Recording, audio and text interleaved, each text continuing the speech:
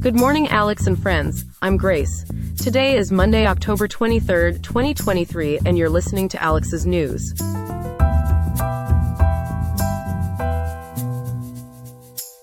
Turning our attention to the forecast, Riverside, you can anticipate a comfortable day ahead with a high of 71.6 degrees and a low of 62.7. Taking a look at our news rundown for the day, first up is the political landscape on Capitol Hill. The Republican race for House Speaker widens as 9 candidates step up to the plate, with the Pledge of Unity as the pivotal focus. We'll dig into the details and what it means for the party's progression. Following that, we'll explore the latest winter forecast, which predicts a warmer north and a wetter south for the U.S. this season. How might this impact your holiday plans? Stay with us to find out. And finally, in international news, the EU Tax Observatory makes a bold proposition for a global minimum tax on billionaires. This measure, aimed at combating tax evasion and tempering wealth inequality, has sparked a lively debate globally. Stay tuned as we delve into these interesting and important stories right here on Alex's News.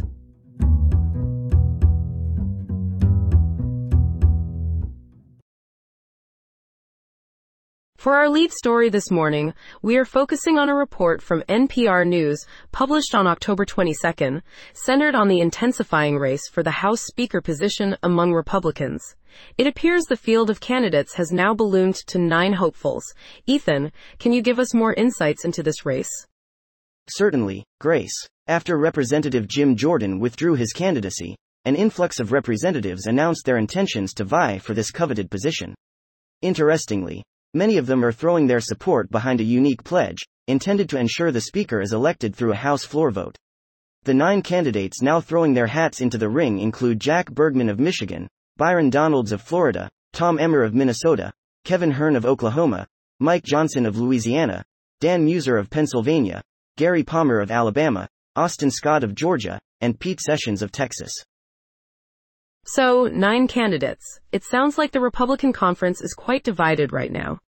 Yes, an accurate observation, Grace. And it seems the unsuccessful campaigns of Representatives Jim Jordan and Steve Scalise have only highlighted these divisions.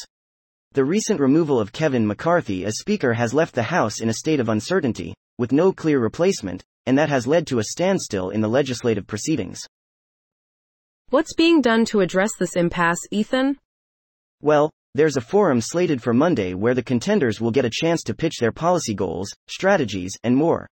Then the following Tuesday, a vote will be held to narrow the field of participants. Interesting. Now tell me more about this unity pledge I've been hearing about. You're right to zero in on that, Grace. This pledge is a commitment the contenders are making to support whoever ends up winning the nomination. The idea is to preempt a prolonged leadership contest and establish a clear path to electing a new House Speaker. Most contenders seem to be in favor of it, an effort to create, as the name suggests, a sense of unity within the party. It's a fascinating development to follow. But what could this mean for the future of the Republican Party and the House's proceedings? That's the million-dollar question, Grace. This election will not just decide the next House Speaker, it could shape the future direction of the Republican Party and congressional policymaking. It emphasizes the importance of a unified voice to effectively govern the House and navigate through deep-set divisions within the party. The upcoming forum and vote will be instrumental in defining the path ahead. Thanks for the detailed rundown, Ethan. There's no doubt that this is an evolving story we'll be keeping our eyes on. Indeed, Grace. It's a significant moment in American politics, and we'll make sure to keep our viewers updated as the situation unfolds. Thank you, Ethan. Up next on our show, we're discussing a subject that's on everyone's mind during these colder months, the upcoming winter weather. To give us a detailed analysis of the forecasts, we have Chloe. Chloe, what can you tell us about the predictions? Well, Grace, the general consensus among various forecasters, including NOAA and AccuWeather, is that much of the U.S. can expect a warmer winter this year, particularly in the north. They also predict increased rainfall in the south, stretching from Massachusetts down the east coast and across to parts of Texas and California. Now, when you say a warmer winter, what exactly does that mean? Great question, Grace. This essentially means above normal temperatures, compared to the average over past years. Alaska, the Pacific Northwest, and northern New England, in particular, have the highest odds of experiencing these relatively warmer conditions. Interesting. And what's driving these predictions, Chloe? A strong influence over this year's forecast is the El Niño event. For those not familiar with it, El Niño influences storm tracks and global weather patterns. Contributing factors also include the warming effects of climate change and the heat from record-hot oceans. Chloe, could you delve deeper into what El Niño is? Absolutely, Grace. El Niño is a climate pattern that occurs when warmer than average sea surface temperatures in the Pacific Ocean influence the atmosphere, which can impact weather worldwide. This often contributes to milder winters in certain regions. I see. And what role is climate change playing in this scenario? Climate change, while not the sole factor, does have a role in influencing the overall outlook, Grace. The burning of fossil fuels specifically has contributed to winters globally becoming significantly warmer. This year's forecast aligns with that increasing temperature trend. Does this uniformly warm and wet winter mean that snowstorms are off the table? Not necessarily. Judah Cohen, who is a winter storm expert for atmospheric environmental research, offers a slightly differing perspective. Despite generally mild conditions anticipated, Cohen raises the possibility of one or two significant snowstorms specifically in the mid-Atlantic region. Understandable. So, despite climate changes and the El Niño event, nature might still have a few surprises up her sleeve. Finally, Chloe, any tips or precautions for those potentially facing these stormy conditions? Oh, absolutely, Grace. For residents in the areas potentially facing these storms, it might be wise to prepare in advance. Make sure to have emergency kits ready at home and in the car, keep an eye on local forecasts, and definitely invest in some good winter gear. Great advice, Chloe.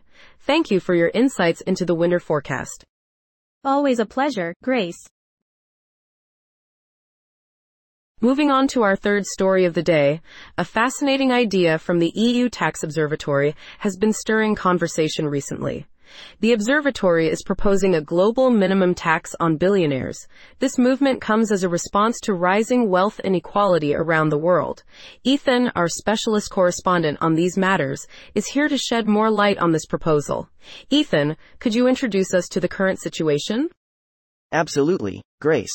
The Tax Observatory, in a study done by the Paris School of Economics, illuminates a clear pattern of wealth inequality. The billionaires, for instance, often pay lower personal taxes than ordinary taxpayers. The study reveals that these billionaires often resort to legal, yet questionable, methods to reduce their tax bills. Methods could include the use of shell companies, offshore accounts, and investments in real estate. Shell companies. Could you explain what a shell company is for our listeners who may not know? Of course, Grace. A shell company is a company in name only.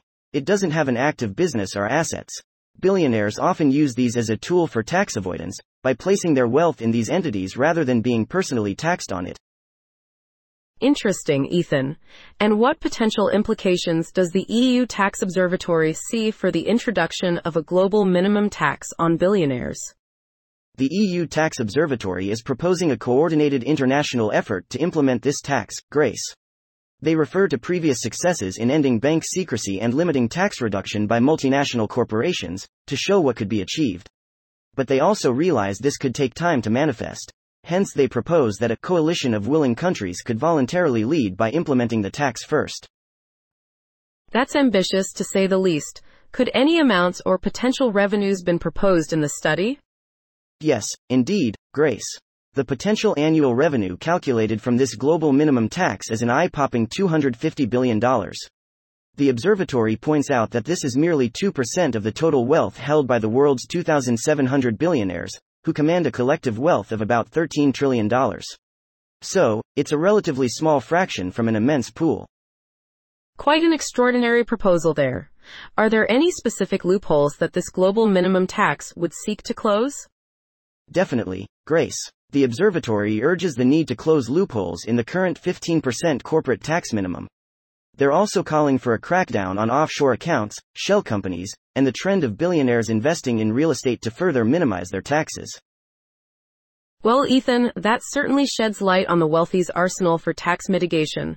Clearly, there's a lot to digest here. Thanks for explaining this for us today. Always glad to break these down for our listeners, Grace. That's all we have for now.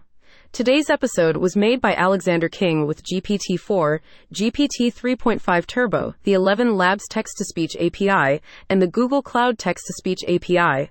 I hope you have a great day. I'll see you tomorrow, Alex.